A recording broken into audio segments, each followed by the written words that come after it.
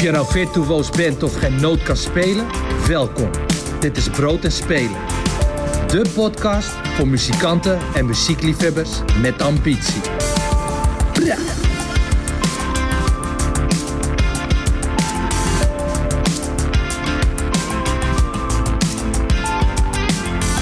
Dit is Brood en Spelen seizoen 4, aflevering 4. De podcast voor ambitieuze muzikanten, nieuwsgierige liefhebbers en toevallige voorbijgangers. Mijn naam is Amber Roner en het is alweer tijd om bij te praten met onze vrienden van de GRAP. Hoe hebben zij Eurosonic Noorderslag dit jaar beleefd en heeft het zo ook iets opgeleverd? De inschrijving voor Mooie Noten is van start. Wat neem je mee uit het deelnemen aan een competitie? En wat zijn de do's en don'ts van het releasen van muziek? Dit en veel meer bespreek ik met de 3 gasten die hier zijn aangeschoven in het kantoor van GRAP Amsterdam. Martijn, Munk, sinds deze week, eigenlijk vorige week van Dune Management. Welkom. Dank je. Een nieuwe baan. Ja, nieuwe uitdaging. Hoe ben je je week gestart? In Den Haag op kantoor. Deze week was echt de eerste week daarvan, dus dat was leuk. Gewoon een beetje in het systeem nu terechtkomen en artiesten leren kennen, mensen die met de artiesten werken leren kennen. Dus dat is hartstikke leuk. Gefeliciteerd. Dankjewel. Super fijn. Ja. Naast je Veerle Driessen, frontvrouw van FIEP, welkom. Dank je. Ja. Wat houdt jou zo al bezig, zo aan het begin van het nieuwe jaar? We zijn heel druk bezig met allemaal nieuwe plannen en dat verder uitwerken. Ja. Nou, daar gaan we dan zo meteen hopelijk meer van horen. Benieuwd wat je al mag van verklappen. En naast mij tegenover jou zit Jujay Kaya, de winnaar van Mooie Noten 2023. Het lijkt al een eeuwigheid geleden, want toen scheen wel de zon. Vandaag hebben we natte sneeuw. Hoe is het met jou? Ja, het gaat eigenlijk wel goed. Ik vind dit weer eigenlijk heel fijn. Oh, echt? Ik vind het fijner dan de zomer eigenlijk. Serieus? Ja. Wat heerlijk. Ik ken weinig mensen die dat hebben.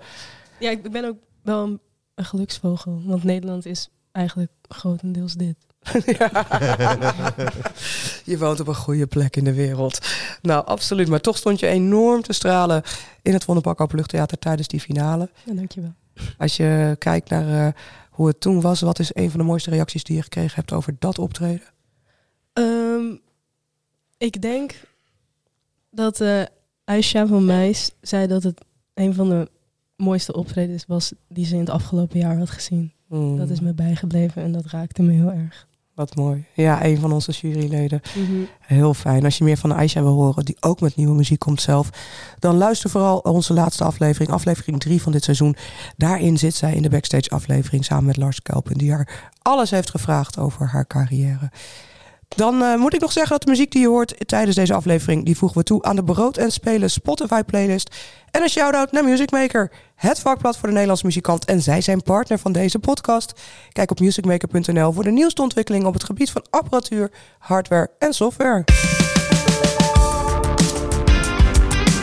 Begin februari. Fijn dat jij wel van dit weer houdt. We nemen op donderdag 8 februari. Iedereen liep hier te vloeken. Ik zelf ook toen ik binnenkwam. Dat je gewoon zeiknat wordt van een heel klein stukje lopen of fietsen. Maar ik ben even benieuwd ook. Kaya, hoe ben jij 2024 gestart? Ik heb veel gerepeteerd, veel geschreven. Mijn Eurosonic Noorderslag gespeeld met band waar ik ook bij speel. Dus het was best chaotisch, mijn begin van het jaar. En druk. Maar wel fijn. Ach, gelukkig. Lekker. En hoe is dat voor jou, Veerle? Jij mocht in de kerstvakantie nog verhuizen naar een nieuw huisje. Ja, ja. Nou, daar ben ik vooral gewoon echt heel gelukkig mee. Dus ik heb afgelopen jaar, dat was ook een chaotische maand. Ik heb 12 keer achter elkaar verhuisd in een 10 maanden ongeveer. En dus ik was ook best wel een soort van een beetje gewoon echt toe aan een vaste plek. Dus dat heb ik gevonden en dat is heel fijn. En nu lekker aan het landen en veel lekker aan het schrijven en nieuwe plannen aan het uitwerken. Dus het voelt wel alsof ik zo geland ben op de juiste plek of zo. Ja. Heerlijk, goed om te horen. Ja, en Martijn, jij dus geland in een nieuwe baan.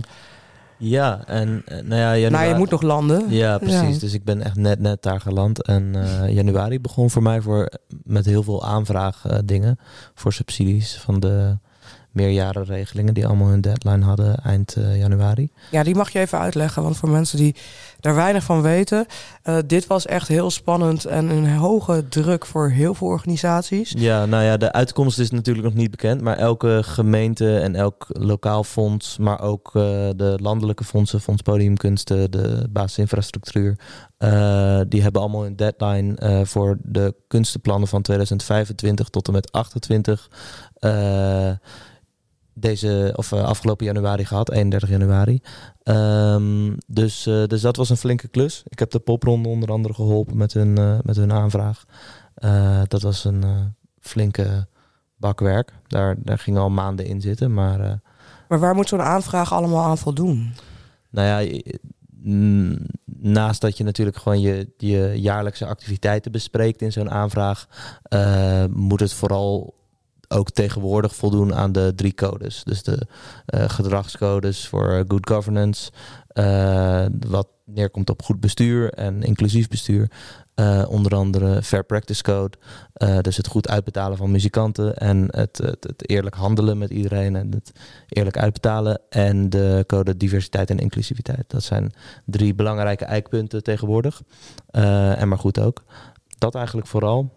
En natuurlijk gewoon de basis van het plan, de activiteiten van de organisatie, de opbouw van de organisatie, de partners waarmee wordt samengewerkt, het publiek wat wordt bereikt, et cetera. Ja, helemaal omschrijven wat je doet om kans te maken op een gedeelte van die pot geld die beschikbaar wordt gesteld door overheden. Ja, en je begroot dus op een jaar en dat dan uiteindelijk voor 4 jaar. Nee, dat gaat om vrij hoge bedragen. Ja, wat is het leuke daaraan voor jou? Ja, wat is het leuke daaraan? Ik vind het heel leuk om op beleidsmatig niveau mee te denken met een organisatie. En ja, je helpt ook wel een beetje in het vormgeven van het beleid van die organisatie. Omdat je schrijft het niet alleen op, alleen je geeft ze ook tips van ik zou dit nog een beetje zo bijsturen. Zodat het beter binnen de voorwaarden past. Dus in die zin kan de subsidieregeling ook wel echt leidend zijn voor hoe een organisatie zijn activiteiten vormgeeft. En dat is wel heel leuk om over mee te denken. Ja. Ja. Wanneer wordt eigenlijk bekend of de organisaties hun geld krijgen, de subsidie krijgen? Het verschilt weer een beetje per fonds. Maar volgens mij is het allemaal rond juni, juli pas. En uiterlijk augustus, geloof ik. Dus dat duurt nog wel even. En wat gebeurt er? Want het zijn plannen voor 4 jaar. En wat gebeurt er nou als het niet wordt toegekend? Kun je dan nog in beroep? Of kun je dan nog een... Volgens mij kan je wel in beroep, maar ik weet eerlijk gezegd niet wat er... Nou ja, je krijgt het geld gewoon niet als het niet wordt toegekend. Dus dan moet je qua financiën gewoon een heel ander plan maken voor de komende 4 jaar. Het is wel eens voorgekomen in het verleden dat er organisaties waren die het in het verleden wel kregen en daarna niet meer. Of in een kleinere schaal, waardoor ze minder kregen. Nou ja, dan zie je gewoon dat die organisaties vaak heel erg moeten afschalen qua activiteiten en personeel en dat soort dingen. Dus dat heeft wel echt een grote impact op de activiteiten van zo'n organisatie. Ja. Ja, zeker. Ja, ik wilde het er toch even hebben, want het is dus inderdaad voor heel veel organisaties waar jullie uiteindelijk ook komen te spelen, zoals of al gespeeld hebben, zoals de popronde. Ik weet niet of Eurosonic Noorderslag er ook onder valt, maar ik weet dat GRAP hier er ook onder valt. Ja, Eurosonic valt er ook onder. Uit de popsector weet ik dat Eurosonic, popronde en ADE er vaak onder vallen. Ja. ADE weet ik even niet zeker of die de vorige keer er ook in zaten. En dat is dan bij de basisinfrastructuur en het Fonds Podiumkunsten. Die hebben nog veel meer popfestivals. En allerlei soorten festivals. Ja, dus de plekken, ik weet Gastnopolski heeft ook heel hard gewerkt met het team om weer een nieuw plan te schrijven. En 31 januari ook even geproost, geloof ik, op de deadline dat ze het gehaald hadden. Yeah. En dan is het fingers crossed en hopen dat het positief nieuws. Dus ja, spannend. Ja, de zakelijke kant. Ja, de zakelijke kant doe jij ook voor artiesten. Zeker. Je bent naar een nieuw management waar onder andere ook Sommieu onder valt. Hun heb je ook geholpen, toch? Met het, Ja, dat was al een tijdje geleden. Dat is denk ik 1,5-2 jaar geleden of zo. Dat was voor een projectregeling upstream van Fonds Podiumkunsten. En dat was toen destijds voor hun plaat The Mustard Seed. En de uitwerking daarvan van de live plannen en dat soort dingen. En, ja, het idee van die regeling is dat je een soort van stap maakt in je carrière en doorgroeit naar een beter verdienmodel. Nou, dat is voor hun inmiddels wel gelukt. Dus dat is mede door die financiën mogelijk gemaakt. Dus dat had ik al eerder voor ze gedaan. En dat is ook hoe ik het management leerde kennen. En nu zit ik er op kantoor. Ja. Dus zo kan het gaan. Ja, leuk. Als jullie vragen hebben over subsidies, is dit het moment. Hè? Over jullie eigen releases die eraan komen dit jaar. Of er nog ergens een potje is. Kan ook straks naar de podcast. Maar Martijn is jullie man in dit geval. At your service. Ja, toch? Ja. Was het ook een van de onderwerpen die eigenlijk op Eurosonic Noorderslag ter sprake kwam? Ja, zeker. Er zijn altijd wel verschillende panels die daarover gaan. Met name op de Noorderslagdag, de zaterdag. En er waren ook wel wat interessante panels over gewoon de beleidsmatige kant. Want nu met een wellicht rechtskabinet in wording staat het toch wel op de tocht. De plannen die de PVV had met de cultuur waren niet heel mals. Dus dat is wel even spannend. En daar ging het onder andere over van hoe kan de popsector zich beter vertegenwoordigen in Den Haag om te lobbyen voor beter beleid en eigenlijk voor meer geld. En niet zo lang geleden kwam van de Raad voor Cultuur, belangrijkste adviesorganisatie voor het ministerie, kwam een nieuw rapport uit waarbij ze pleiten voor 1 fonds in plaats van 6 Rijkscultuurfondsen. En een verhoging van het budget van 200 miljoen per jaar, geloof ik. Dus dat staat nogal haaks op de plannen van de PVV. Maar goed. Ja, en het klinkt op zich als een goed plan. Maar als je van 1 fonds of van 6 fondsen naar 1 gaat, dan voelt het ook een beetje als afschalen. Of zie ik dat verkeerd? Ja, volgens mij is het idee dat de specialiteiten en de expertise bij de fondsen wel behouden blijft. Maar dat het met name organisatorisch gezien compacter wordt. In de zin van dat het beter bereikbaar wordt voornamelijk. Omdat het probleem wat wordt benoemd in dat rapport is met name de toegang voor cultuur. Dat toegang voor cultuur in de Randstad redelijk goed geregeld is. Maar dat het buiten de Randstad lastiger is. Dat iemand in Emmen, in Drenthe misschien niet evenveel naar concerten kan, naar musea kan, dat soort dingen. Ten opzichte van in Rotterdam. Ja. Dus er moet ook een betere spreiding komen van de toegankelijkheid. Precies. En volgens mij is het idee dat een centraal fonds, wat dan vervolgens weer departementen heeft in verschillende specialisaties, daarbij zou kunnen helpen. En dat is uitgewerkt in dat rapport. Okay. Ja. Ik ga er toch eens induiken. Ik ben toch wel nieuwsgierig. Ja, maar laten we ook vooral van de cijfers, want uiteindelijk gaat het ook om geld. Hoe doen jullie dat eigenlijk? Wat is het moment? Maken jullie een doelstelling van wanneer je zou willen leven van jullie muziek? Wil jij eerst? Ga jij maar eerst. Nou, ik heb voor mezelf heel erg besloten dat ik op dit moment niet zo die doelstelling wil maken, omdat dan wordt een stukje creatief weggehaald bij mij. Als ik afhankelijk ga zijn van puur inkomsten van mijn eigen project. Ja. En dat ik dan vrijheid verlies of zo. Ja. Dus ik heb nu niet een doelstelling van dan wil ik ervan leven. Maar het soort van leven van muziek, dus ook in andere projecten of gewoon andere dingen, dat zou ik wel willen, gewoon binnen 2 jaar na mijn studie. Ja, want jij studeert nog. Ja. Ja, dus dan heb je nog een soort van ruimte. Ja, dan heb je nog een soort van ander kader waar je ook binnen moet presteren. Maar ook want ben jij van de pechgeneratie? Als in de studiefinanciering? Ja, daar ben ik zeker van. Ja. Oh, oké. Dan moet je zeker eens met Martijn gaan praten, denk ik. Over hoe je straks, waar de potjes zijn om ook creatief je vak uit te kunnen oefenen. Ja, dat is wel balen. Ja. Hoe zit dat bij jou, Veerle? Want heb jij, leef jij van de muziek met alles wat je doet? Nou, ik kan niet leven van de muziek. Maar ik zeg altijd, ik kan er niet van leven, maar ik leef het wel. Als in, ik heb mijn leven wel echt helemaal zo ingericht dat ik dat gewoon echt meer, gewoon altijd kan doen. Daar altijd mee bezig kan zijn, zeg maar. Ik werk wel heel erg, zeg maar, met doelen. En heel erg zo van, ik wil daar op dat moment, zeg maar, dat. En dan dat ik dan terug ga, hoe zeg je dat? Terug ga nou, wat je van tevoren had, van hoe ik daar dan kan komen. En dat werkt voor mij wel heel erg goed. Maar ik heb niet zo, zeg maar, ik snap wel wat jij zegt, van dat geeft wel heel veel druk en je creativiteit. Ik denk ook dat het wel een heel als het is nog ver weg ook, denk ik. Ja, ik denk niet per se dat het echt onmogelijk is. Dat wil ik niet zeggen. Maar ik denk dat je dat... Ik weet niet. Ik maak het misschien wel heel strikt of heel zakelijk. Maar ik kan me ook voorstellen, volgens mij zei je het ook een beetje, Jane, van ik weet het bijvoorbeeld van jou, Veerle, dat je zangles ook geeft. Dus je werkt nog steeds in de muziek. En je doet ook andere dingen om in de muziek aan je inkomsten te komen, los nog van je eigen muziek. Ja. Dat kan ook een manier zijn om toch je inspiratie in het vakgebied waar je in zit, je geld te verdienen. Ja, precies. Ja, er zijn natuurlijk heel veel vormen om toch een soort van je basisinkomen, tenminste zo zie ik dat dan,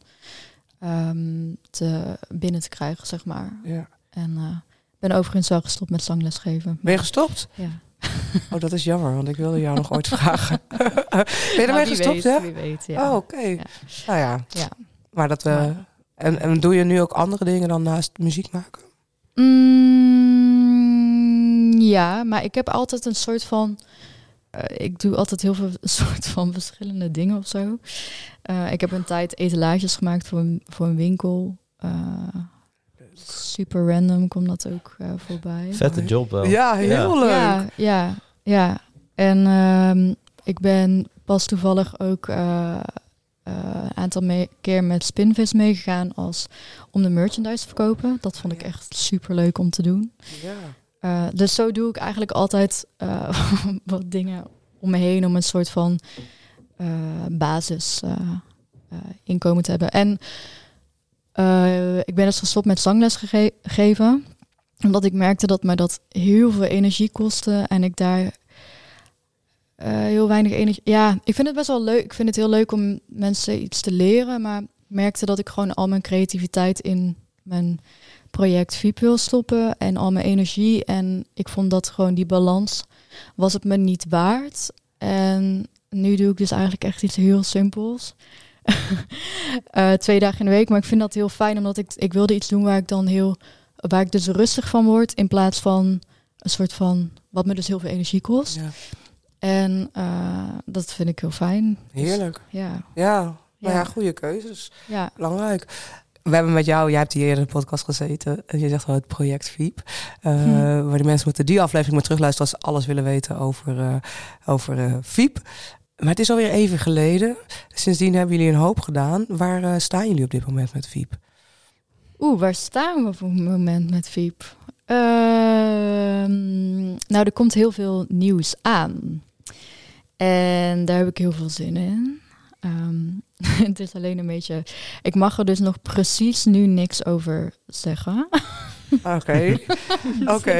Wie heeft jou uitgenodigd? Nee hoor, geen primeurs. Kom maar door wat je wel mag zeggen dan. Er komen dus heel veel leuke dingen aan. En eigenlijk want deze aflevering komt zaterdag online, heb ik vernomen. Ja, komende week komt al het eerste stukje, zeg maar, online. Dus dit het volgen. Kan iemand mij helpen dit uit haar te trekken? Maar er komt in ieder geval heel veel nieuwe muziek aan. Ja dus dat... Zoveel zin in. Dat is... Oké, maar jullie hebben dus vooral heel hard gewerkt de afgelopen periode aan nieuwe muziek. Ja. Aan hoe jullie dit de wereld in gaan brengen. Aan, toch ook, jullie hebben een band met vrienden inmiddels, neem ik aan. Dus ook om met elkaar dit avontuur verder te zetten. Waar kijk je met veel plezier op terug van de afgelopen periode? Wow, echt op heel veel. Ja. Begin maar ergens. Waar te beginnen? Nou ja, het is sowieso eigenlijk allemaal, even kijken, 2 jaar geleden, zeg ik dat goed? Oktober, iets langer dan 2 jaar geleden, hebben we tijdens de Amsterdamse Popprijs onze allereerste show gespeeld. Onze eerste 3 shows, want we stonden dan in de halve finale in Paradiso. En, we begonnen in Sinatol, toen naar de halve finale. In Paradiso en toen ook meteen de finale in de Melkweg. En dat was echt super speciaal voor ons, omdat dat de eerste 3 shows waren. En na corona ook nog trouwens. En het was meteen die start was gewoon echt een kickstart voor ons, zeg maar. En vervolgens is eigenlijk alles heel snel gegaan. Toen stonden we de support van Wetlag mochten we doen. Dat was heel cool. Ja, maar niet zomaar. Uitverkochte Echo was het, hè? Ja, Echo was echt gekke plek. Maar die show die was dus het uitgesteld. Dus, maar dat was super tof. En toen kwam daarna popronde. En toen hebben we echt superveel gespeeld. Even kijken, Noorderslag. Ja, vorig jaar Noorderslag. Ja. En toen Paaspop, waar ik gewoon, dat was echt al jaren een doel zo van. Ja, ik heb zo van die lijstjes wat dan zeg maar met goals, zeg maar. Ja. Nou, toen stonden we opeens op Paaspop en even kijken, Bospop, dat was ook echt insane. Eigen Paradiso show trouwens, dat was ook echt super gaaf. Ja, eigenlijk hebben we echt zoveel toffe herinneringen. Ja, echt alleen maar hele vette dingen gedaan. Dat is echt crazy. Heerlijk. Dus je zegt van toen stonden we opeens op Paaspop. Maar als je het zo achter elkaar opnoemt waar jullie begonnen zijn en dan steeds een stap hebben gezet, is het niet opeens. Jullie hebben gewoon wel, misschien voelt dat niet zo, maar wel een hele duidelijke volgorde van hoe jullie de dingen gedaan hebben. Ja, dat was ook wel, er lag ook wel een heel duidelijk plan. Ja. En dat is met heel veel geluk ook en gelukt. Of met heel, dus dat is wel, dat is wel echt heel speciaal. Neem ons nog even mee naar vorig jaar Noorderslag. Hoe was dat voor jou? Want daar speel je toch voor de mensen uit de industrie, veel professionals. Je moet je daar laten zien. Hoe was dat? Ik vond het heel spannend. Maar ik vond het uiteindelijk echt heel leuk. Ik heb echt super genoten van de show. Dat was heel erg nice. Maar ik vond zeg maar het traject daar naartoe wel echt heel spannend. Omdat ik vertelde net, het ging allemaal heel erg snel. En het was ook allemaal heel erg voor ons allemaal eigenlijk nieuw. We hadden nog niemand had op Noorderslag gestaan. En was daar eigenlijk ook nog niemand was er ooit echt of dat van dichtbij meegemaakt, zeg maar. Dus het overviel ons best wel. En we werken ook niet met een label of een manager of zo. Dus het was echt heel erg zo gewoon super nieuw en zo van we hebben heel erg geprobeerd om hulp om ons heen te vragen. Maar dat vond ik wel moeilijk, zeg maar. Ja. En wat vond je er moeilijk aan? Dat ik nog niet helemaal precies wist waar ik mijn energie in moest stoppen. Dat vond ik wel lastig. Ja. Het overvalt, het is ook overweldigend ineens, al die mensen. Ja, en je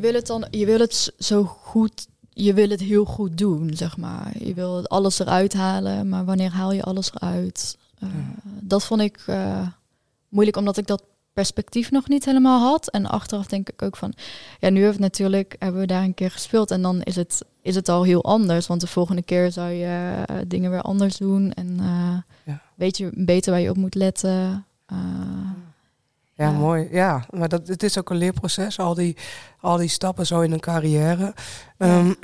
Martijn, jij werkt ook met veel beginnende of al iets gevorderde, inmiddels werk je met nog meer gevorderde artiesten. Ja. Maar is dit wel iets wat je herkent van de artiesten met wie jij gewerkt hebt? Ik weet onder andere met Queen's Pleasure werkt je. Ja, of ik wat precies herken? Sorry. Nou, dat het zo overweldigend is en dat je nog niet precies weet wat het perspectief is en hoe je daar als artiest mee om moet gaan. Ja, dat herken ik wel. Ik denk dat veel artiesten daar last van kunnen hebben als ze inderdaad, zoals FIEP onder andere en ook een aantal andere bands en artiesten zo out of the blue in één keer opblazen door mee te doen aan een popronde of aan een popprijs of whatever en dan inderdaad Noorderslag spelen. Dat gebeurt wel vaker en soms worden ze opgepikt door management, soms niet. Daar moet ook gewoon een goede klik tussen zijn. Dat kan je niet soort van dat kan je niet afdwingen of zo. Ik denk dat dat wel heel erg kan helpen. Je hebt sowieso ook wel andere organisaties die erbij kunnen helpen. Ik bedoel, je kan altijd Lars Kelp inbellen voor advies. Altijd Lars bellen. Maar meer van, het is wel belangrijk inderdaad op zo'n moment dat artiesten ergens een soort van klankbord hebben. Gewoon een vragenuurtje ergens kunnen hebben. En ik ben wel benieuwd hoe... Of bijvoorbeeld een organisatie als Eurosonic zich daarvan bewust is. Of met name de jonge artiesten ergens terecht kunnen, hun vragen kunnen stellen. Want uiteindelijk zijn zij natuurlijk vooral gefocust op dat talent presenteren en een plek geven. Maar ik weet eigenlijk niet in hoeverre zij ook dat verder nog ondersteunen en zich bewust zijn van het gewicht wat artiesten op zich voelen dreunen op het moment dat ze daar naartoe gaan en dat die dag beleven. Dus ik ben wel benieuwd hoe dat of daar intern iets voor geregeld wordt. Het zou wel goed zijn, denk ik, om te doen. Dat vind ik heel interessant. En kijk, je staat er ook niet zomaar. Je hebt inderdaad jullie sowieso Veerle en Eugene zijn allebei via GRAP die stappen gaan maken. Ja. Dus dan hebben ze GRAP achter zich staan. Daarna de popronde, dus dan heb je daar weer mensen. Dat was super fijn. Dat is toch? Ja. Want Eugene, jij stond dit jaar op Noorderslag. Ja, dat klopt. Ja, je speelt mee in de band van Sarah Julia. Ja, dat zijn mijn beste vriendinnetjes. Zo nice. Hoe was dit voor jullie dan om daar te staan? Ja, ik vond Eurosonic veel leuker dan Noorderslag. Oh. Omdat ik vind de vibe bij Noorderslag altijd heel chaotisch. En zo all over the place of zo. En bij Eurosonic had ik heel erg van oké, we staan nu in deze venue. En dan is het even een eigen wereld of zo. En bij Noorderslag was het heel erg oké, we gaan nu in een zaal optreden, maar naast ons zijn er ook optredens en eigenlijk overal in het gebouw, waardoor mijn focus ook niet helemaal een soort van lekker lag of zo. Maar ik vond het wel echt een hele leuke ervaring. Het enige wat ik altijd stom vind aan die festivals is dat 3 voor 12 altijd meteen een recensie erop gooit. Waar niemand op zit te wachten. Oh, vertel. Hoe was die van jullie? Nou, hij was op zich wel oké, maar het is meer dat ik een soort van... Ik snap niet waar die gewoonte vandaan is gekomen in Nederland. Dat een soort van zo'n ding is of zo. Ja, interessant. Ik kan daar wel iets over zeggen natuurlijk. Kijk, het is natuurlijk... er is zoveel te zien dat ze dat verdeeld hebben. Voor het eerst waren ze dit jaar met volgens mij nog meer mensen om recensies te schrijven. Het is... Mensen hebben houvast nodig. Hetzelfde volgens mij waar wij het wel een keer eerder over gehad hebben. Dat artiesten in een soort van hokje van het lijkt op die of het lijkt op die. Terwijl je natuurlijk allemaal weer je eigen ding doet. Maar om je fans te bereiken is het toch op een of andere manier fijn om die recensie, vooral als die dan goed is. En als die niet goed is, zou ik hem vooral links laten liggen. Maar je kan het toch weer naar linken in je socials, op je website. Naar dat mensen een idee krijgen van maar 3 voor 12 heeft ook over hun geschreven. Of want jullie waren volgens mij dit jaar talent bij Oor. Met popronde, ja. Met popronde, Oor, ja precies. Ja, dus dat het toch weer helpt in je zichtbaarheid.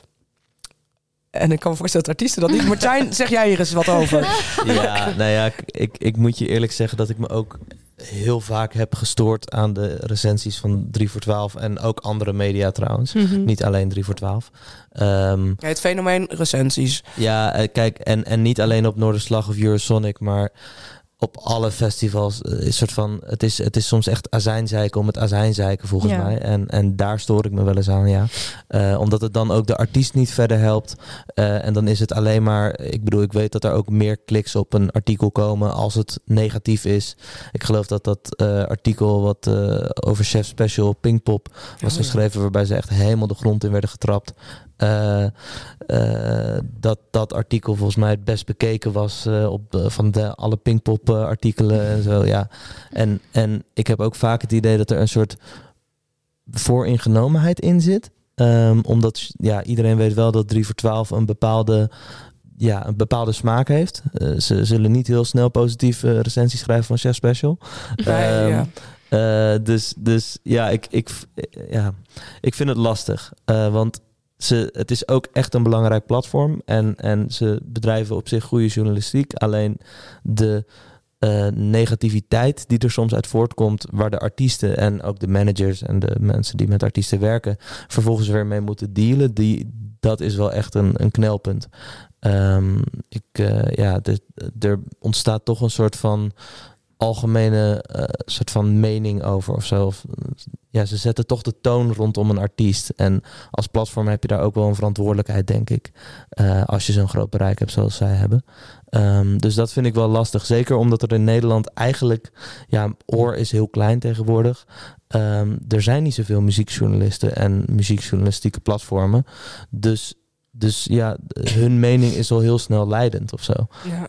En dan is het wel heel lastig om daarmee om te gaan als dat zo hard is soms.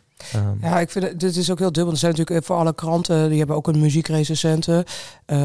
Dan moet je wel het hebben van abonnees of zo. Maar die hebben natuurlijk ook wel hun eigen muziekjournalisten, de grote landelijke dagbladen. Ik vind het heel dubbel, want ik hoor ook heel goed wat jullie zeggen. Maar het is ook, ik denk dat 3 voor 12 ook een van de weinigen is die echt het Nederlands talent een plek bieden. Ja. En dat zie je minder, want er wordt eerder een recensie geschreven over een grote artiest die er al is. En een show daarvan. Dan dat er zoveel ruimte is voor het Nederlands talent. Ja, dat is waar. Zeker. Ja, lastig. Maar het is goed dat jullie het benoemen. Misschien moet ik hun ook nog eens uitnodigen. Laten we het daar ook nog eens over hebben. Ik weet al wie ik ga uitnodigen daarover. Maar los dan even van de recensie die nog niet zo slecht was, begrijp ik net. Zijn jullie blij met wat jullie hebben neergezet? Ik ben wel blij. Ik stond wel echt achter de show en het was gewoon heel emotioneel, want het waren gewoon een van de eerste shows die we deden. Dus het was gewoon een soort van ontlading ook op dat moment. Ik vond het wel een hele mooie ervaring. Ik ben blij dat ik dat heb mogen doen. Leuk, heerlijk. Vertel eens wat meer over Sarah Julia. Ja, ik ken hen dus al heel lang. En het is echt een soort familieband die we hebben of zo. Dus als wij muziek maken, ik speel ook niet echt in andere projecten. Ik ben ook helemaal geen sessiemuzikant, maar dit voelt gewoon als thuis of zo. Dus dat, en de eerste single is nu uit. En iedereen moet die luisteren, want het is vet mooi geworden, vind ik. Nou, dan gaan we daar eens even naar luisteren. Jij hebt daar aan meegeschreven. Ja, dat klopt. Ja. Hoe ging dat schrijfproces? Dat is een vraag. Dat schrijfproces... Ik heb dat samen met hen geschreven en met Will Knox. Ik weet niet of jullie hem kennen. Maar ja. Dat was wel een interessant schrijfproces. Ik vind dat met andere mensen schrijven altijd heel moeilijk. Maar toen ging het goed. En veel gepraat. En gitaar erbij gepakt. En getokkeld. En lyrics gemaakt. Zo ging het eigenlijk. Het was wel een soort van... We hadden een verse geschreven.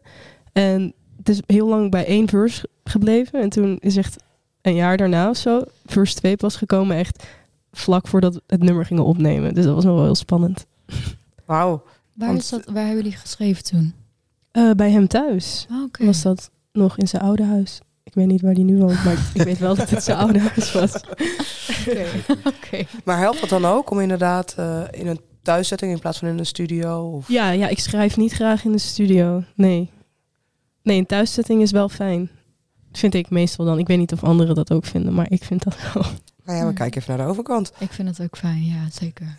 Ja. Vertrouwde omgeving of zo. En, ja. En het is al wat om met anderen te schrijven, vind ik. Om dan ook nog op een plek te zijn wat heel werkgedreven is of zo. Ja. Ik doe dat liever thuis. Heerlijk. Maar is dat dan ook al lang geleden geschreven of is het recent geschreven? Nee, het is wel echt lang geleden geschreven. Ja. Maar gewoon lang gewacht en het juiste moment. En nu was het juiste moment. Ja, cool. Interessant. Ik ga proberen het in 1 keer goed uit te spreken. Sarah Julia Cairngorms. Ja. Snel instarten.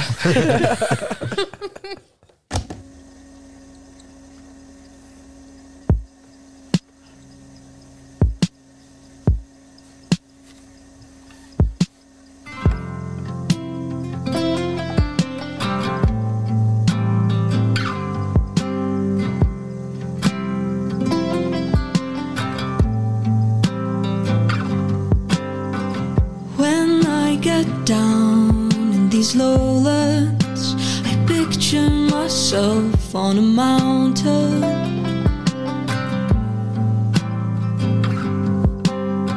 Some kind of real life postcard. Cotton wool clouds wrap around me. Feeling the calmness, feeling the comfort of coldness, feeling the comfort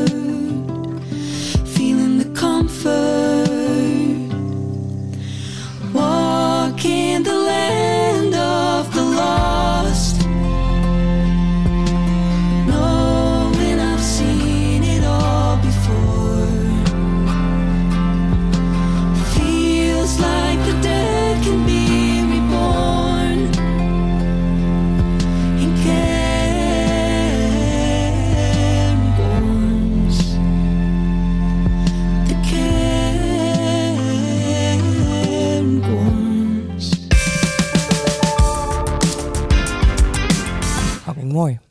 Dank je. Wow, ja. Ja, toch? Echt heel mooi. Heel mooi. Mooie noten. Dat moet ik even vertellen. Mooie noten. De grapagenda. Mooie noten zijn dit.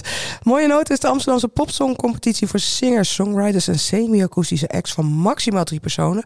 En tot en met 4 maart kun je je inschrijven en maak je kans op een plek in 1 van die 3 voorrondes. Je maakt kans op mooie prijzen die jouw carrière een boost geven. Maar vooral ook mag je spelen op de mooiste plekken in Amsterdam. En krijg je feedback van een vakjury. De finalisten spelen begin van de zomer in het Vondelpark Openluchttheater.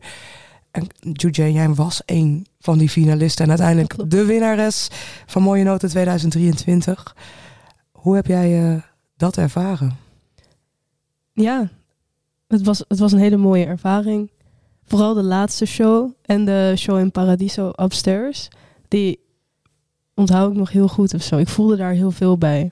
Vooral omdat, wat ik zo fijn vind aan die competitie, is dat het publiek heel erg daar is om te luisteren. En ik vind dat gewoon heel fijn als het gewoon stil is en ik echt een soort van mijn nummers kan uitproberen en echt een soort van reactie krijg van mensen die daadwerkelijk daar zijn om te luisteren. Ja, dat is het fijne. Het is een setting anders dan bij de Amsterdamse Popprijs, waar Veerla mee gedaan heeft. Het is echt een setting, een beetje theatersetting met stoelen en met tafeltjes. Mensen kunnen lekker zitten. Voor jou ook een eerste stap ook in jouw carrière. Ja. Wat heb je, als je daarop terugkijkt, behalve dat je het heel fijn vond qua publiek en qua setting, wat heeft het je gegeven als artiest? Een bepaalde bevestiging, denk ik, dat het werkt wat ik doe. Gewoon songwriting-wise. Dat er wel publiek voor is en dat mensen het mooi vonden. En ja, ook een bepaald zelfvertrouwen daardoor, denk ik. Een zelfvertrouwen van dat het oké is om verhalen te vertellen die over jezelf gaan. En dat niet per se egoïstisch is. Wat ik soms kan voelen van, ik schrijf echt alleen maar over mezelf. Grappig. Herken je dat, Veerle? Dat je liedjes maakt die over jezelf gaan en dat het egoïstisch voelt? Toevallig is dat wel iets waar ik de laatste tijd soms wel mee, ja, eigenlijk wel. Dat is wel iets herkenbaars. Nou ja, dat het soms gewoon wel door je hoofd ingaat. Ja. Want waar schrijf jij meestal over? Ja, het is heel verschillend eigenlijk. Wel. Maar ook wel veel over eigen ervaringen of ja. Ja, maar ik kan wel echt door van alles geïnspireerd raken. Ja. Dat is fijn. Genoeg inspiratie. Ja, dat is zeker fijn, ja. Absoluut. Ik noem je Jane. Ik heb je net voor de aflevering gevraagd. Ik begon ineens te twijfelen, want ik ken je vooral als Kaya, Jane, maar Kaya is je artiestennaam vooral. Ja, dat is mijn achternaam. Dat is je achternaam en dat is Kaya. Zo heb jij ook gewonnen met die naam. Je bent bezig aan je debuut-EP, The Belly of the Whale. Ja, dat klopt. Zo'n mooie titel. Ik ben zo benieuwd. Yeah. En Martijn, was jij erbij als jurylid bij Mooie Noten? Nee, dat denk ik niet. Ik heb jou ook niet gezien. Nee, dat denk ik niet. Nee. Maar ik heb dus al mogen genieten van de muziek die eraan gaat komen. Maar ja, je bent voor het eerst ook bij ons in de podcast te gast. Misschien kun je een beetje meer vertellen over waar jouw liefde voor muziek vandaan komt. Waar is dit begonnen? Nou, het begon als kleine 6-jarige ik, die naar harples ging. Want ik kom eigenlijk uit de klassieke hoek. Ja. Dus ik heb tot mijn 17e, denk ik, echt intensief harp gespeeld. En ik wilde ook altijd naar het conservatorium om klassiek harp te studeren. En toen kwam ik erachter dat ik het eigenlijk heel fijn vond om liedjes op de gitaar te maken en mijn emoties daarin kwijt te leggen, dan in plaats van iets spelen wat mij voorgelegd wordt. Mooi. Dus daar komt mijn liefde voor muziek vandaan. Ja. En wanneer ben je dan, want je bent een muziekopleiding gaan doen? Ja, dat klopt. Ik zit nu op het conservatorium van Amsterdam. En daarvoor, echt misschien 2 jaar daarvoor, had ik besloten van oké, ik wil dit gewoon proberen. Toen kwam COVID. Toen heb ik even gewoon een tussenjaar genomen. Toen dacht ik, weet je wat, ik ga gewoon me aanmelden en dan zie ik wel. En toen werd ik aangenomen. En toen ging ik steeds meer liedjes schrijven, eigenlijk. Ik voelde me ook een periode heel slecht. Dus het schrijven ging makkelijk voor mij toen. Ja, helpt dat?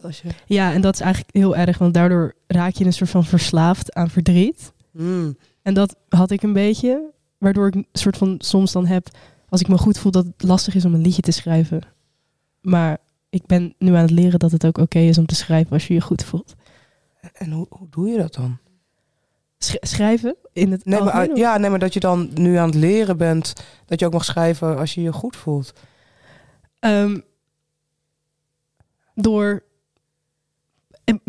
bepaalde emoties te herkennen en in te zoomen op bijvoorbeeld blijdschap of geluk, in plaats van in te zoomen op pijn en verdriet. Want het is echt heel erg dat als je schrijft, en daardoor was ik ook altijd een beetje bang om artiest te worden, dat je altijd iets moet hebben om een soort van over te schrijven. En ik heb nu over een slechte periode geschreven, maar ik wil daar ook niet te lang in blijven hangen. Want als ik ook optreed met die liedjes of ze ga opnemen, dan merk ik dat me emotioneel heel veel doet of zo. Ja, dat kan ik me ook voorstellen. Lijkt me ook lastig, want dat gesprek heb ik vaker met artiesten ook. Hoe hou je het soort van je artiest zijn, maar het is ook je privé. Ja. Hoe probeer je daar een soort van balans in te vinden?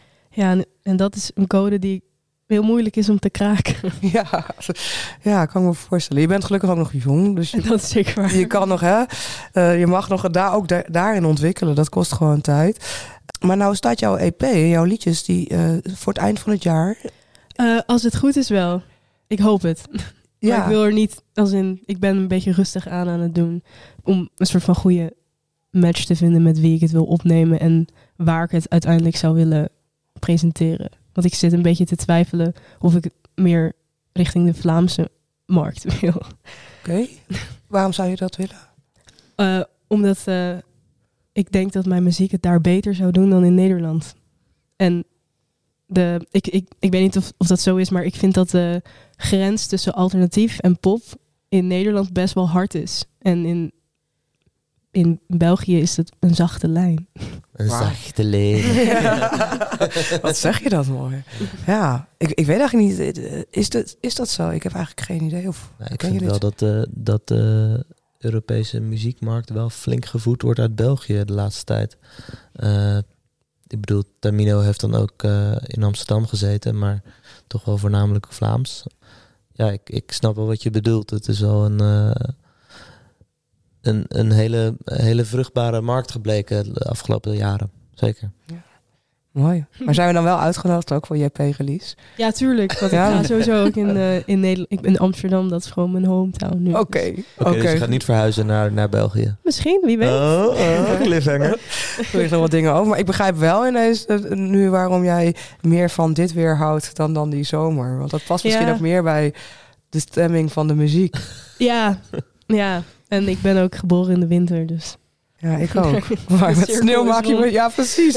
Ik op zich ook. Maar met sneeuw maak je me niet per se blij. Zeker niet met die natte sneeuw. Nee, maar natte sneeuw is ook niet fijn. Nee. Het moet dan wel gewoon echt sneeuw zijn. Oké, gelukkig. Dus daar trek jij wel de grens. Ja, daar trek ik wel de grens. Gelukkig. Heel goed. Nou, fijn. Ik ben heel benieuwd. En we houden het gewoon rustig in de gaten. Het heeft geen haast. En tegen die tijd kom je maar lekker terug. Ook om te vertellen.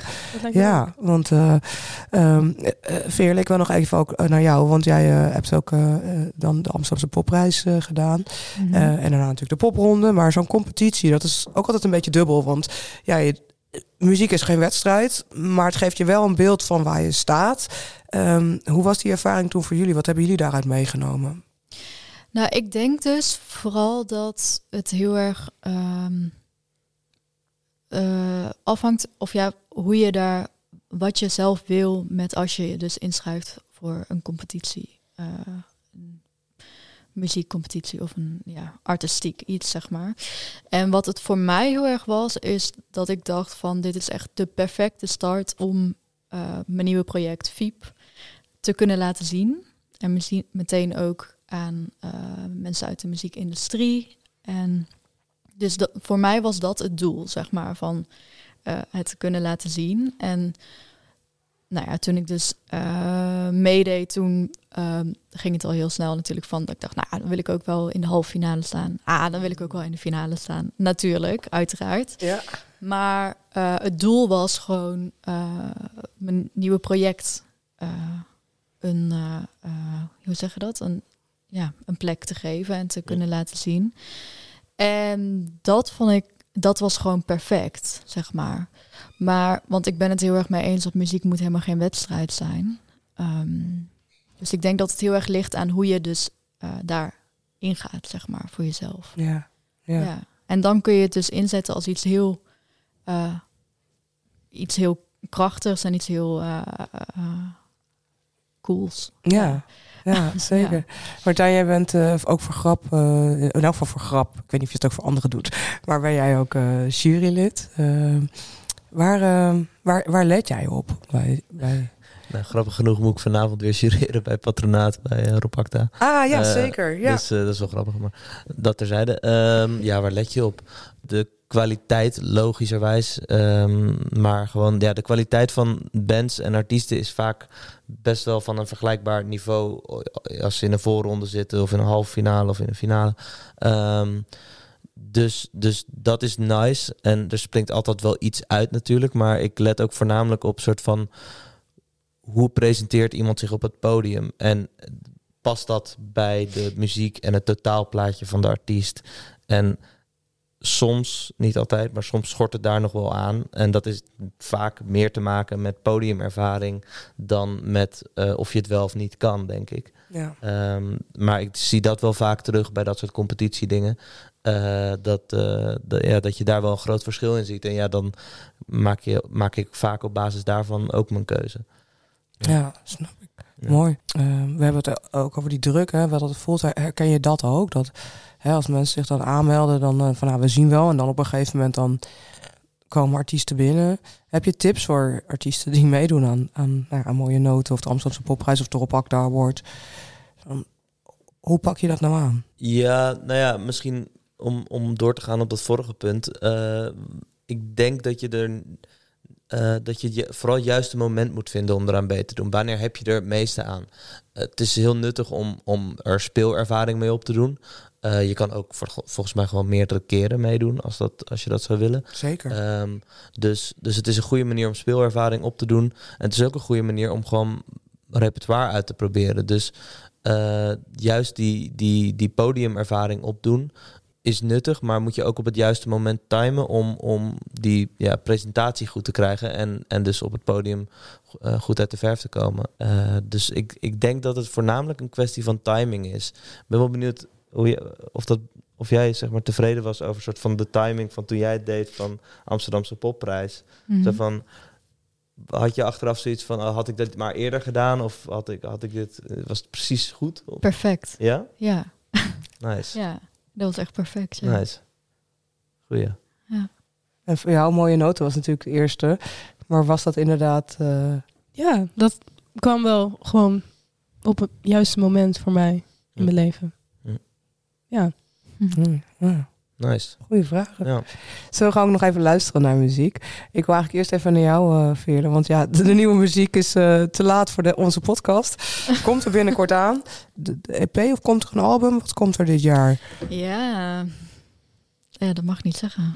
Nou, jullie hebben geen manager. Hebben jullie een manager? Jullie hebben geen manager die ik kan omkopen. Nee, oké. Nou ja, we moeten het gewoon doen met de muziek. Dat ook niet zeggen. Nee, precies. Precies.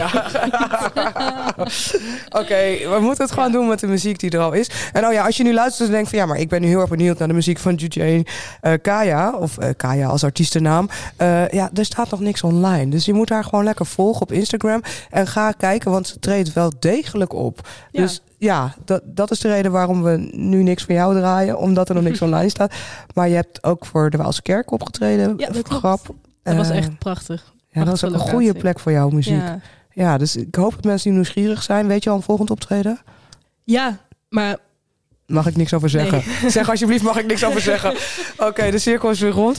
Hou gewoon even Kaya Eugene is het op Instagram. Want dan zie je waar ze gaat optreden. En ga vooral luisteren, want dan kan je heel veel kennis maken met de muziek. Terug naar de oude muziek van FIEP. FIEP, Veerle, wat mogen we luisteren? De nieuwste single die is uitgekomen. Die is afgelopen november uitgekomen. En dit is dus de eerste van vele die gaan komen. En hij heet Are You Reading? Ja, moeten we nog iets weten over het ontstaan van dit liedje? Het ontstaan van dit liedje? ik heb hem samengeschreven met Willem Smit van Personal Trainer. Oh, ja, En ik ben er heel trots op. Ja, ik vind het leuk dat iedereen het kan luisteren nu. Ja. Heerlijk. Ja. Gaan wij dat ook even lekker doen. FIEP met Are You Reading?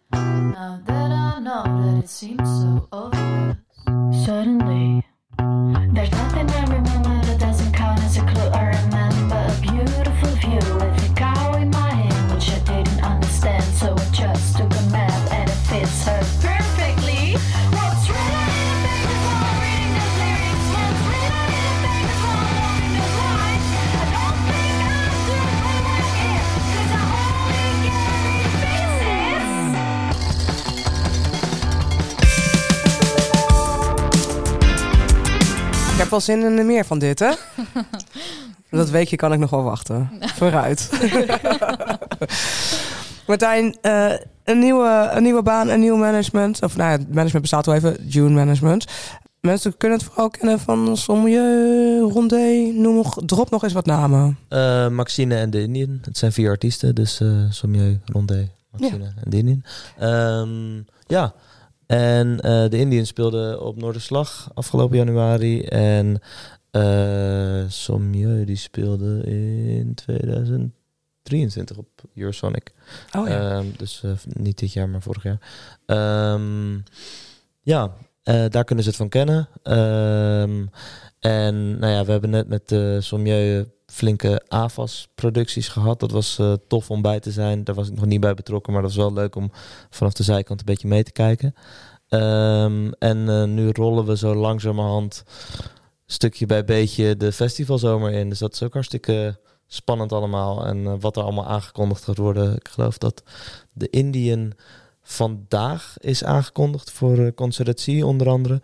Er komen een heleboel vette shows aan. Dus daar heb ik heel veel zin in. Nice. Drukke zomer wordt het. Nou ja, dat denk ik wel. Dat hoop ik ook voor jullie. Ja. Dat zou natuurlijk te gek zijn. Maar wat is jouw rol als manager in deze?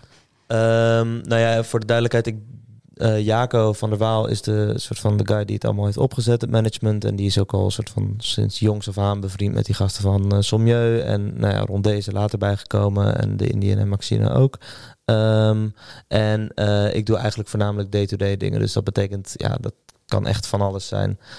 Dat kan echt alle kanten op gaan. Releases voorbereiden. Ik kreeg vandaag nog een mailtje van iets van een Sena-aanmelding wat niet goed stond. Dus dat moet dan gecorrigeerd worden.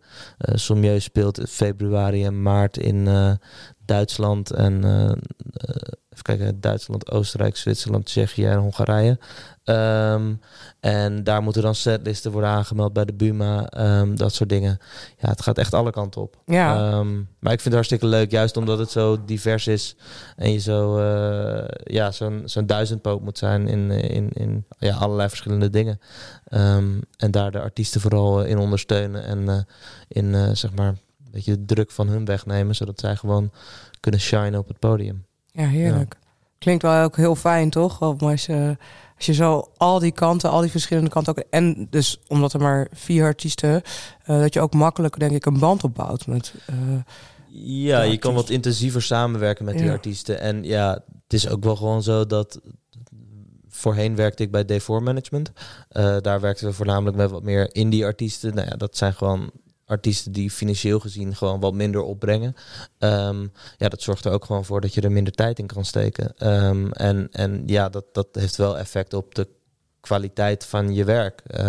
Dus in die zin is het wel heel fijn dat je hier inderdaad ruim de tijd kan nemen voor de artiesten, omdat de middelen er ook toe zijn.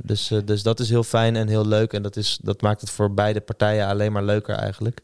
Maar goed, dat heeft ook voor hun even geduurd voordat ze daar waren. Want Camille en de rest van de band van Sommieu, die hebben echt in allerlei verschillende samenstellingen gespeeld. En zijn ook van kleine zaaltjes en popronden heeft hij zelf nog eens gedaan naar dit toe gegroeid. Dus it was a long road voor hen. Ja, Dus, absoluut. Je noemde net ook het ondersteunen bij release dingen. Heb je nog tips of adviezen voor artiesten? Ja, wat zijn de do's en don'ts bij het releasen van je nieuwe muziek? Wat zijn de do's en don'ts bij het releasen van nieuwe muziek? Ik denk dat een absolute do is om je muziek te verspreiden onder mensen waarvan je denkt dat ze er je verder mee kunnen helpen. En dat is echt de meest generic opmerking die je ongeveer kan maken. Maar ik denk dat het wel, zeg maar, toen ik zelf nog met artiesten werkte die gewoon een soort van helemaal niks hadden en dan probeerden ergens te komen, dan waren wij altijd bezig met mailtjes sturen naar media, naar pers. En ik was toen zelf ook 2021 en soort van wist echt niet wie ik mailde ik Menno Visser van 3 voor 12 en dan soort van op hoop van zegen dat doen.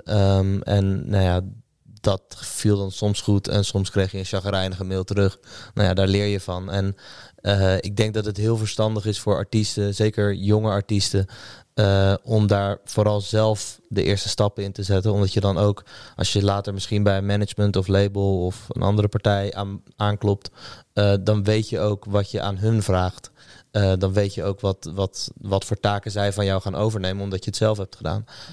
Dus dat is altijd wel heel nuttig. Ik denk dat dat een absolute do is. En wat is een don't? Wat is een don't? Of een valkuil. Of... Ja, ik denk dat het echt heel belangrijk is om... mensen willen soms wat te snel met releases.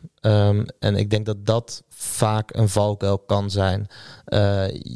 Dat kan op meerdere manieren gebeuren. Dus stel je brengt morgen een track uit en dat landt in de New Music Friday en daar gebeuren dingen mee en dan kan de neiging zijn van oh shit, nice, het gaat goed, we hebben een soort van succes of het bouwt in ieder geval op en dat mensen dan denken gelijk doorgaan. Nee, juist die track zijn werk laten doen, juist de tijd nemen voor die release, juist proberen die release nog op andere manieren aan te zwengelen. Als je het nog niet hebt gemaild dus naar partijen, juist de tijd daarvoor nemen. En dan pas als je merkt van oké, het kabbelt nu een beetje terug in streams, juist dan weer iets nieuws brengen. En dan in Waterfall, zodat je ervoor zorgt dat als die uitkomt en mensen spelen het af op Spotify, dat die dan direct na het afspelen doorgaat naar de track die je al hebt uitgebracht. Dus als netjes onder elkaar komt te staan.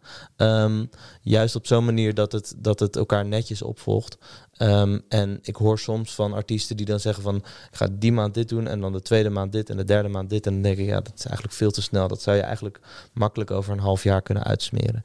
En dat is vaak ook een beetje de battle die er is tussen managers en labels versus artiesten. Artiesten willen vaak zo snel mogelijk met nieuw materiaal omdat ze excited zijn erover en gelijk hebben ze. Maar managers en labels kijken dan vaak van oké, maar wat is strategisch? En dat is een beetje de marketing versus de creatieve kant, zeg maar. Dus ik denk dat wel een ding is wat een valkuil is, dat mensen te snel willen vaak. Ja. Hoe luisteren jullie hier naar? Herkenning? Of? Ik vind het gewoon heel interessant eigenlijk allemaal hoe dat werkt. En ik vind het gewoon interessant wat je vertelt.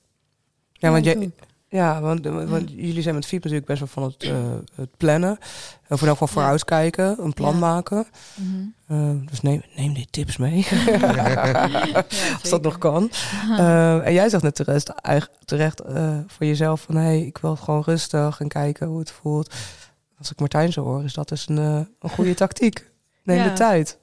Ja, ik vind het gewoon fijn om soort van daar goed over na te denken in plaats van snel iets. Gewoon dat het echt op het juiste moment komt. Want die liedjes blijven die liedjes of zo, die voelen heel tijdloos voor mij. Dus ik heb wel geduld. Ja, zo lekker. En wat altijd een leerzaam ding is geweest voor mij, is heel erg kijken naar zowel Nederlandse als internationale artiesten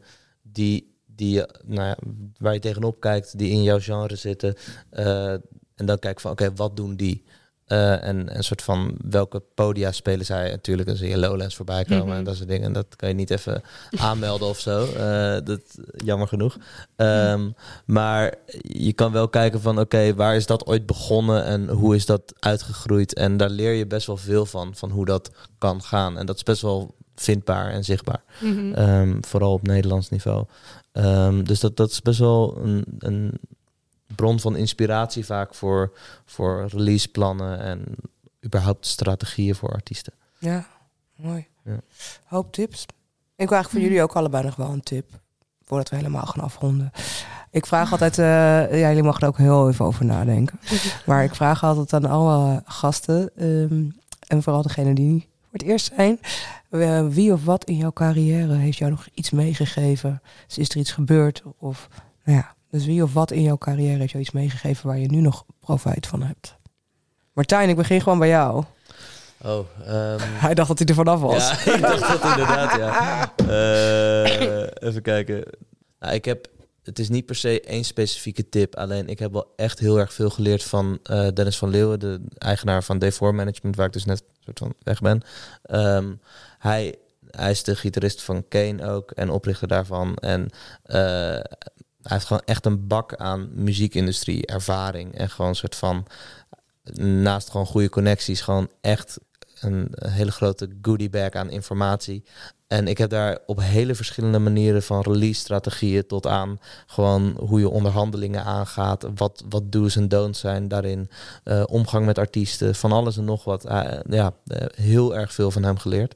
Dus daar ben ik heel dankbaar voor. En dat is echt iets waar wat ik wel echt met me meedraag en me elke dag realiseer als ik aan het werk ben met artiesten. Zo van, oh ja, dat zei Dennis, dat kan ik nu toepassen, weet je wel. Als je in soort van situaties terechtkomt waarin je dat nodig hebt. Dus ja, dat is niet echt één ding. Één les, maar een heleboel lessen vooral. Ja, en dan heeft vrij korte tijd. Ja, zeker. Ja. Mooi. Nu moeten jullie Ladies, echt. Ja. Ja, ik zit te denken, er zijn zoveel tips voorbij gekomen natuurlijk. Nou, ik heb misschien wel iets wat ook dan weer terug te trekken is naar mooie noten. Dat na dat optreden in het openluchttheater, dat er iemand naar me toe kwam, gewoon uit het publiek. En het was toen een hele warme dag, dat weet ik nog. En dus, het was echt heel heet. En die zei tegen mij, ja, je hebt het echt laten regenen. En hij zei dat tegen mij en ik dacht eerst van, wat zeg je nou? En toen zei hij bedankt. En toen dacht ik, oh, dat neem ik gewoon mee. Dat is soort van een bepaalde, dat ik een soort regenbui dan meedraag of zo. En dat ik dat ook mooi vind aan mezelf. Of zo. Ja. Daarom vind ik dat het ook iets moois kan zijn, dat het regent. Daarom vind ik ook het weer, om het ook weer terug te pakken. Ja. Dat gewoon iets waardevols kan hebben of zo. Absoluut. Daar denk ik nog best wel vaak aan terug, aan dat moment. Geen idee wie die persoon was, maar bedankt. Ja, maar wat een mooi compliment. Ook met wat je ook zei over jouw muziek en over dat het gaat over de moeilijke momenten in je leven. Mm-hmm. Dus blijkbaar voelde diegene dat er heel erg doorheen. Ja, mooi. De cirkel inderdaad weer rond. Full circle. Ja, Veerle, voordat we dan die natte sneeuwregen weer ingaan met z'n allen. Ja, waar ik nu aan moet denken. Zoveel dingen hebben me altijd geïnspireerd. En heel veel hele goede tips gekregen. Altijd. Maar waar ik wel altijd aan... Mijn opa is echt mijn grootste inspiratie eigenlijk in mijn leven. En mijn opa die was ook heel creatief. Hij was bakker. En hij was heel ambitieus, maar hij had ook gewoon vooral heel veel lol in zijn leven. En altijd als ik soort van voor een moeilijke keuze sta of iets even, moeilijke keuze of iets even moeilijk vind, dan denk ik altijd terug aan mijn opa en dan denk ik van, wat zou mijn opa dan nu zeggen? En hij heeft gewoon vooral altijd zo van, volg je hart en dan komt het altijd goed. En gewoon ook met een knipoog naar het leven. Gewoon vrij. En dat is iets wat ik wel gewoon altijd bij me draag. En wat ik ook heel graag zelf zo in het leven wil staan. En wil genieten van alles. En van alles eigenlijk. Ja. Wat we mogen doen en maken. Nou, dat is wel prachtig. Ja. Dank jullie wel. Jij bedankt. Ja. En jullie bedankt. Ja, heel fijn. Maar Martijn, ik heb jou natuurlijk nog, want ik vraag jullie altijd een liedje. Dus ik vertel. Ja? Want ik heb het liedje hebben we nog te goed. Ik skip mijn eigen liedje. Want jullie hadden zoveel te vertellen. Dus jij mag het laatste liedje alvast vertellen waarom we daarnaar gaan luisteren. Dat is een liedje geschreven door Gerson. Daar werkte ik zijdelings mee de afgelopen jaar bijna. En hij is toen door Daan Faber, de auteur van Smaakspoken, een kinderboek over smaakspoken, gevraagd om muziek bij het verhaal van het boek te schrijven. En we gaan luisteren naar Pittig. En dat is een nummer geschreven dus door Gerson samen met Dio. En dat is niet heel lang geleden uitgekomen. En er komen nog een paar extra tracks uit. En er is in maart een presentatiemoment. Dus dat is hartstikke leuk. En ik vind het een heel mooi project. Omdat het gewoon heel lief en kinderlijk is. En gewoon, wholesome. Ja, dus, en shout-out sowieso naar Gerson en Dio. Ja. Dank daarvoor. Daar gaan we zo naar luisteren. Jullie alle drie nogmaals bedankt. En heel veel succes met alle mooie plannen. Een nieuwe baan, nieuw huis, releases. Nieuwe muziek schrijven. Ga lekker genieten van alles wat er op jullie pad komt. Ik dank mijn gasten, Juju en Kaya, Martijn, Munk en Veerle Driessen. Jij thuis of onderweg, bedankt voor het luisteren. Als je dit een leuke aflevering vond, deel hem vooral ook met jouw vrienden of familie. En je helpt anderen ons ook te vinden als je een reactie achterlaat of ons sterren geeft. Music Maker is het vakblad voor de Nederlandse muzikanten en zij zijn partner van deze podcast. Kijk op musicmaker.nl voor de nieuwste ontwikkelingen op het gebied van apparatuur, hardware en software. Als afsluiter van deze aflevering dus. Het is dus een nieuw project, Smaakspoken. En het nummer heet Pittig. Volgende week staat er een nieuwe backstage aflevering voor je klaar. Ik ben er over 2 weken weer.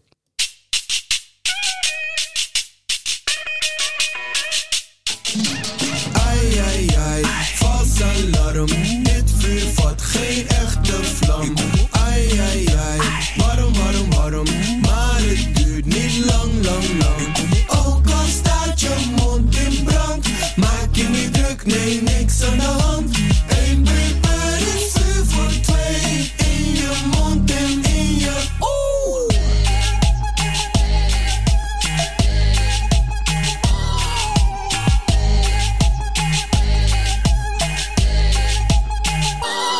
Ik ben de heetste, de meest gevreesde, ik laat ze zweten, verpest je feestje, ze denken dat ze stoer zijn, maar ik breek ze, ik ben een pyromaan en niet zo een beetje, dus bel de brandweer, want ik flambeer. Je familie gaat je vragen wat je mankeert. Zeg het maar 1 keer, zorg dat je ervan leert. Ik breng vuur, boy, never dat ik kan meer. Yeah, je wil het niet met mij. Mensen gingen je voor, mannen gingen eraan onderdoor.